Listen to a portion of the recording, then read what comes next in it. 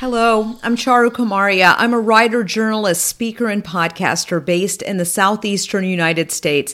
And I started this show after many years of working in newsrooms where stories of the day are boiled down to just a few minutes. I want to go more in depth, talk about the things that we all should be noticing and discussing, and help you understand what the story really is. So let's get started.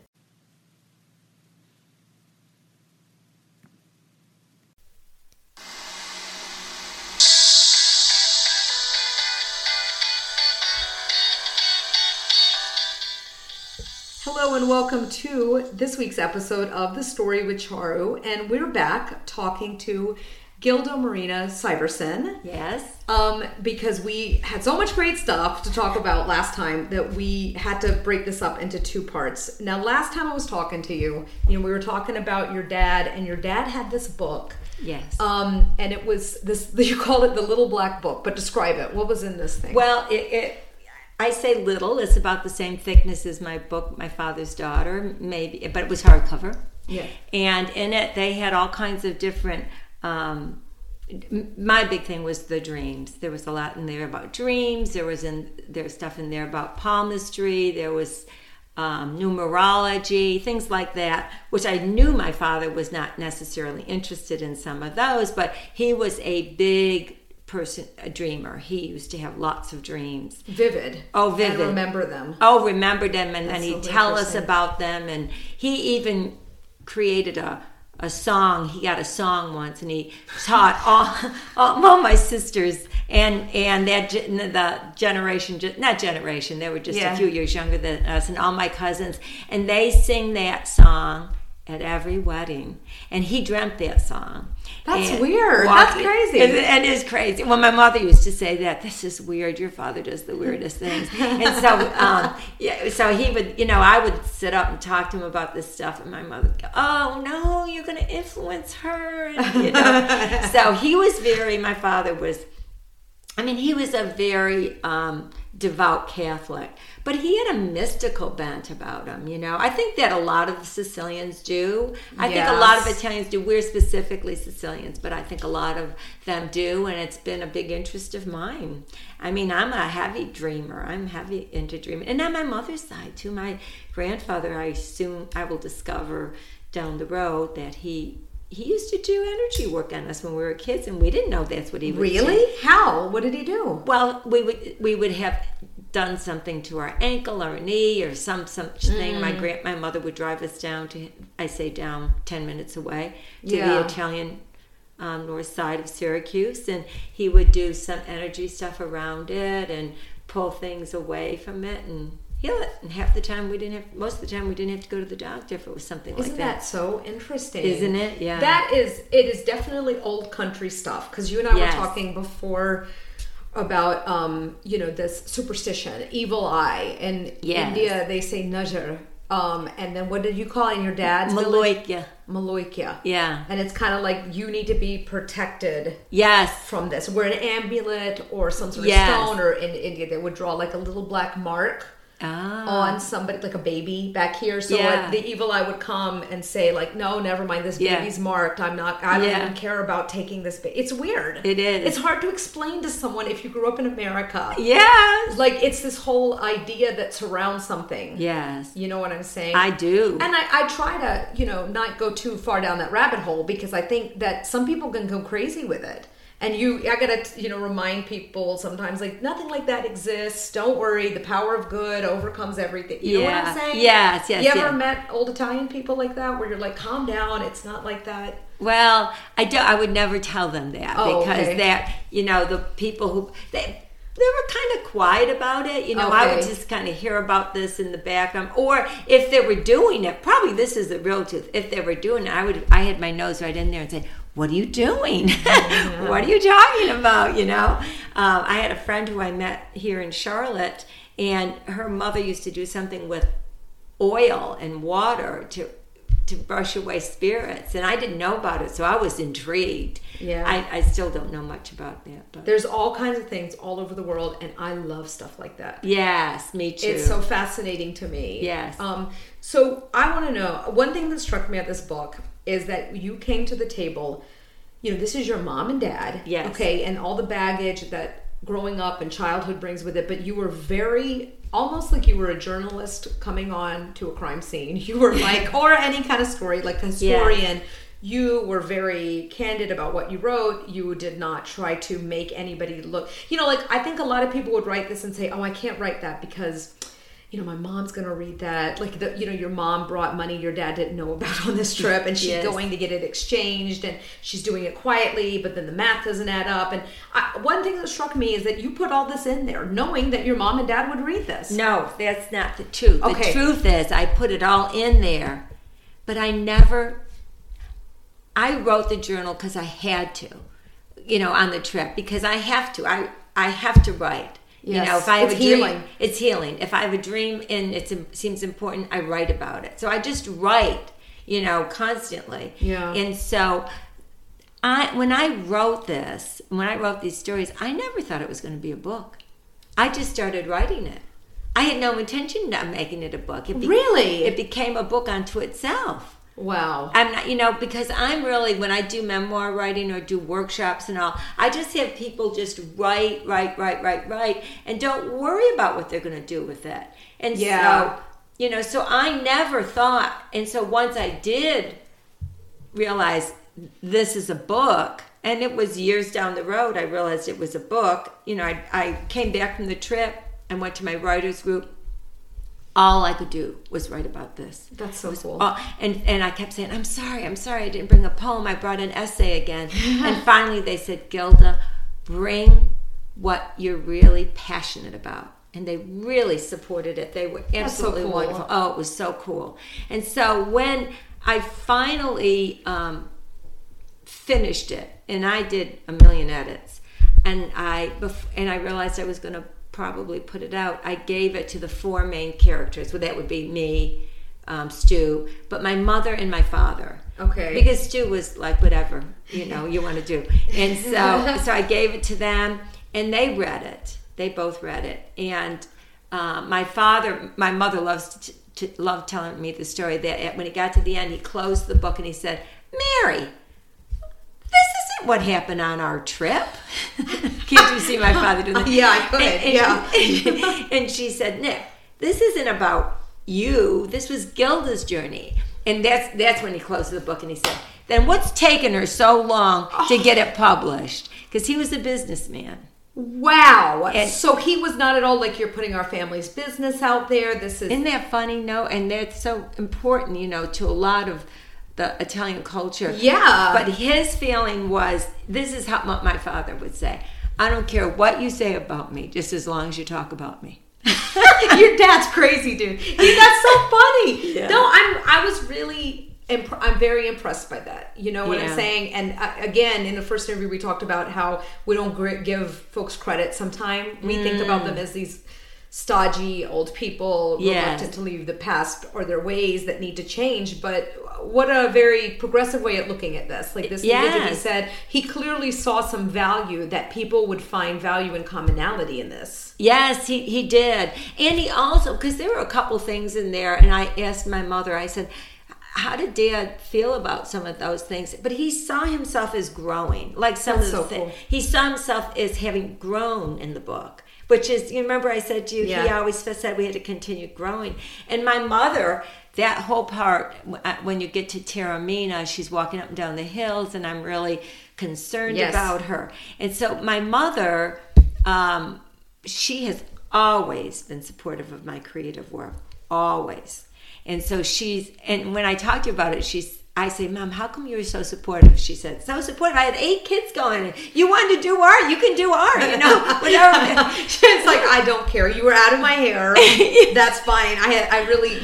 So she was always supportive of my creativity. And she said, well, that's your story, Gilda. That's where you were coming from. And I'm not going to tell you what to say. That's very amazing. It is, isn't it? I must say. Yeah, that is. There is a concept. I don't know if you've ever heard this, but in Hindi, lo kya kenge. And lo kya kenge, Indian parents will tell their kids this. It means, what will people say? Oh, yes. And it can be about something so dumb, like you're not studying medicine in college. You're not pre-med. Lo kya kenge. You know, God forbid, like me marrying somebody that was not, of my culture. Yeah. That was a big, lo kya kenge. So it's like, I was very impressed that they were like, I'm very impressed by this, because I think it takes guts. Yes. To say the truth, and what your truth is. Yes. I think maybe when we were much younger, there was more of that. Yeah.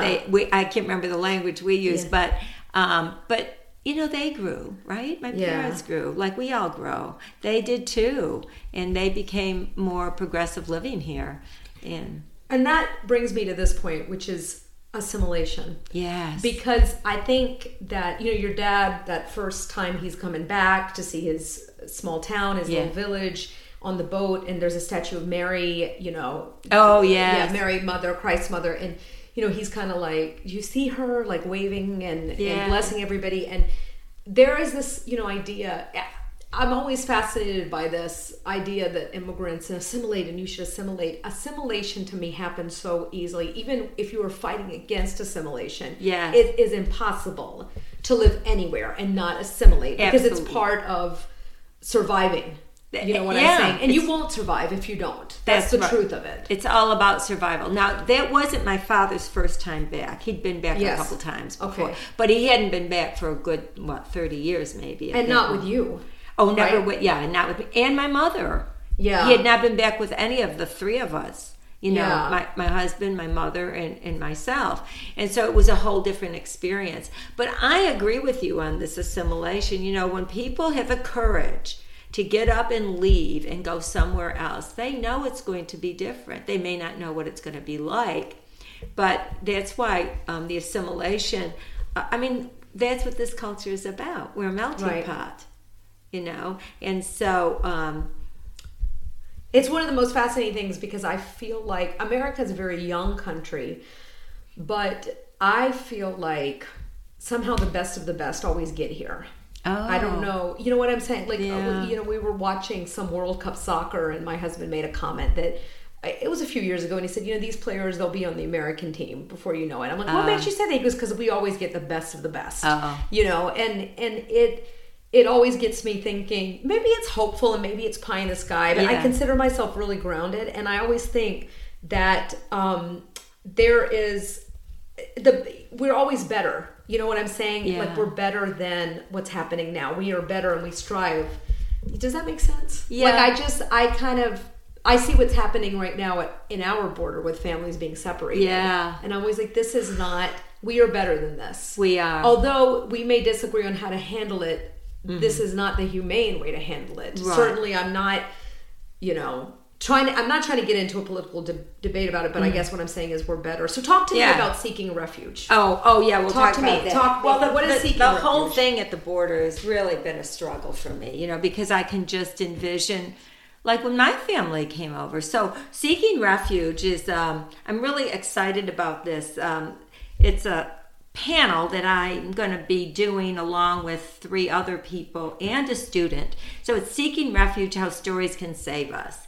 And so former poet laureate Joseph Bethanti, Dia Abdo, has started a program called Every Campus a Refuge. Banu Valadares, who is here in Charlotte at the Charlotte Bilingual, myself and one of the students from Central Piedmont, we're going to do a panel about writing your stories. It's just like what I've done here. You write your stories, and it's a way to save us. And it really, when I've taught my students, or even myself, when I started to put my stories out on paper, there's a healing that sort of takes place. I mean, we don't think of it as healing. We think of, how am I going to craft this? How am I going to get this to sound where people will read it? Right. Yeah.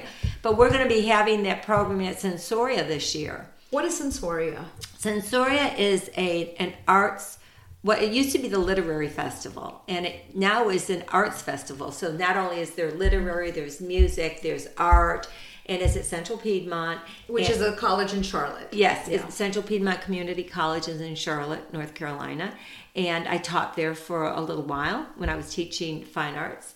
And I've sort of have stayed connected with them, not as much as I used to, but they have agreed, along with the Charlotte Writers Club, who is helping to sponsor this, and we're going to have a panel, and we're going to talk about how stories can save us, and how I think when you think about what's going on in the country, and with refugees trying to come in or immigrants coming in, Joseph and I were especially, we got talking because we're both Italian descent, like what happened when our families came in. And then Banu's family came in from, she's from South America.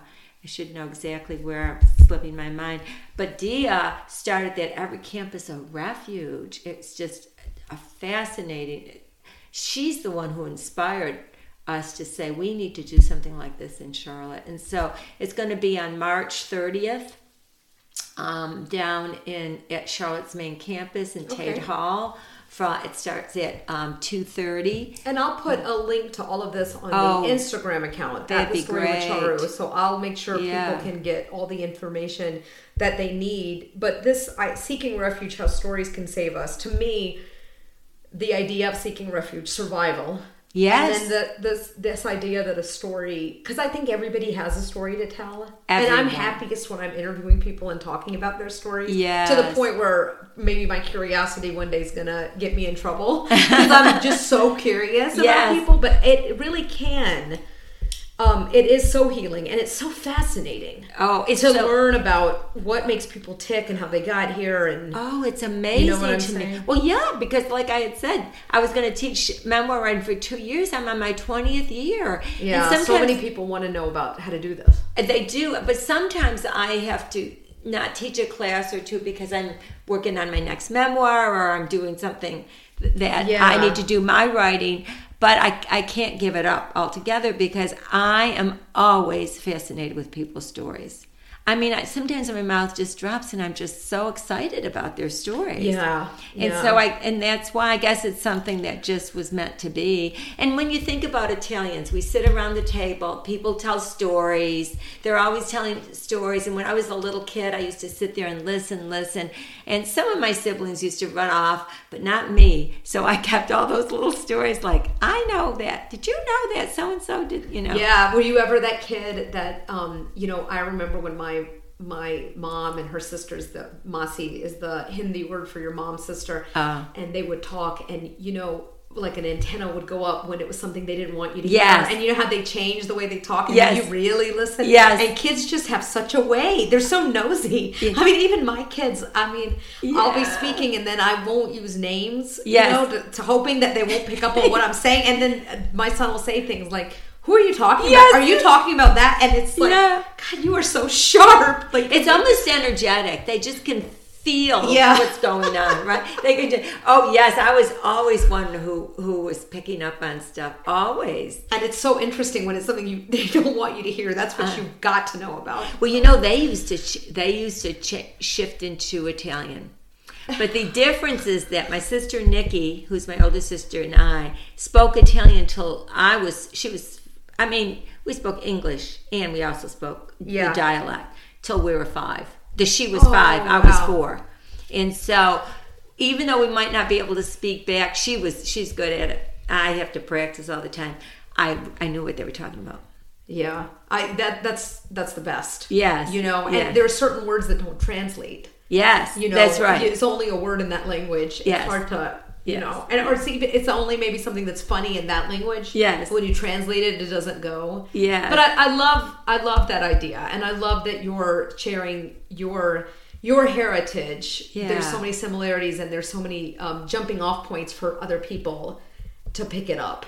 Yeah. And if you live here in America, it really is this fabric that makes us who we are. That's right. I mean, that's what we've always been about. Yeah. I mean, the only people who really belong here are the American Indian, really, in reality. Yeah. And so the rest of us have come here. And those who've been here for a very long time sort of claim it as their own. But it's always been a melting pot. Yeah. And, I think of my family coming over here. When I went there and saw all this, it was like, what courageous people they were. Yeah. And it makes you think, because sometimes calling the seeking refuge, and that got me thinking about sometimes this is about survival. Yes. And if you are not willing to change your situation for survival, you will die. There are times survival is literally about making it to the next day. And then if you're in a place where that's happening, I think we should try to thrive. We're not surviving anymore. We're thriving. We're trying to do even better, right? Yes, and that's what happened, right? Right. With our families. Yes, you would hope, right? That's the hope. Yes. Is that we get there. And one of the things, Joseph Bathanti, because not sponsored it, but we worked on this together. And one of the things that we keep talking about is we remember what happened as an little Italian American girl, and lived in Pittsburgh, a little Italian American boy. He had more physical bouts, in the streets and stuff than I did. But if we don't talk about it, the immigrants coming in now, they can't speak up, and so correct. We can speak up. Because we've been here, and it feels like I'm giving something back, to those who are coming in now. Yeah, because it is your job to protect. You mentioned these physical fights that your colleague, your friend, got into, Joseph. And my husband always likes to tell our kids, when we talk about bullying in school, yes, and there's wolf, there's prey, and then there's the sheepdogs. And my husband will always say, We're the sheepdogs. We protect. We're not the sheep. We're not the wolf, but we protect. And we stand in the way of the bully. And so, it's such a, if you're in a position where you can. Yes. It's always a job to find your power and, do that. I think it was just something we were both a little obsessed about. Yeah. And so we wanted to do something about it. And they, Charlotte Writers Club, especially the Charlotte Writers Club North Board up here, they loved it right from the beginning, and then the big board said yes, and Sensoria said, okay, we'll let you do it, and they seem to be excited about it too. So we were very fortunate to get someone to sponsor this. What would be your one hope for anybody participating in it? Well, I think the hope would be, and I'd love people to come and hear, but the hope would be that people can see that by writing their stories, keeping a history of what's going on, that they grow. Every time I put something on paper, I'm more aware, and so that people would have the courage to write and have the courage to support others who need help.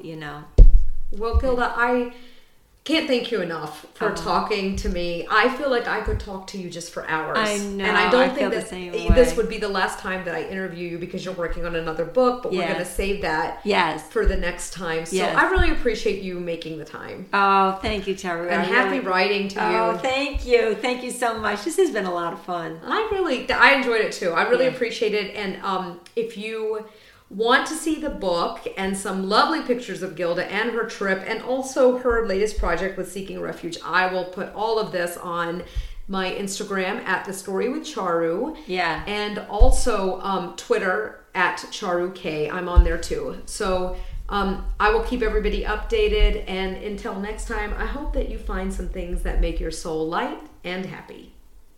You can support this show by subscribing it, liking it, and sharing it with others. And you can also follow the show on Instagram at The Story with Charu. That's on Instagram. It's all lowercase, all one word, at The Story with Charu. That's where I post pictures of our guests. And I also have more fresh takes about current events that we really can't get to in a podcast format, and sometimes just random things from around the globe or just everyday life.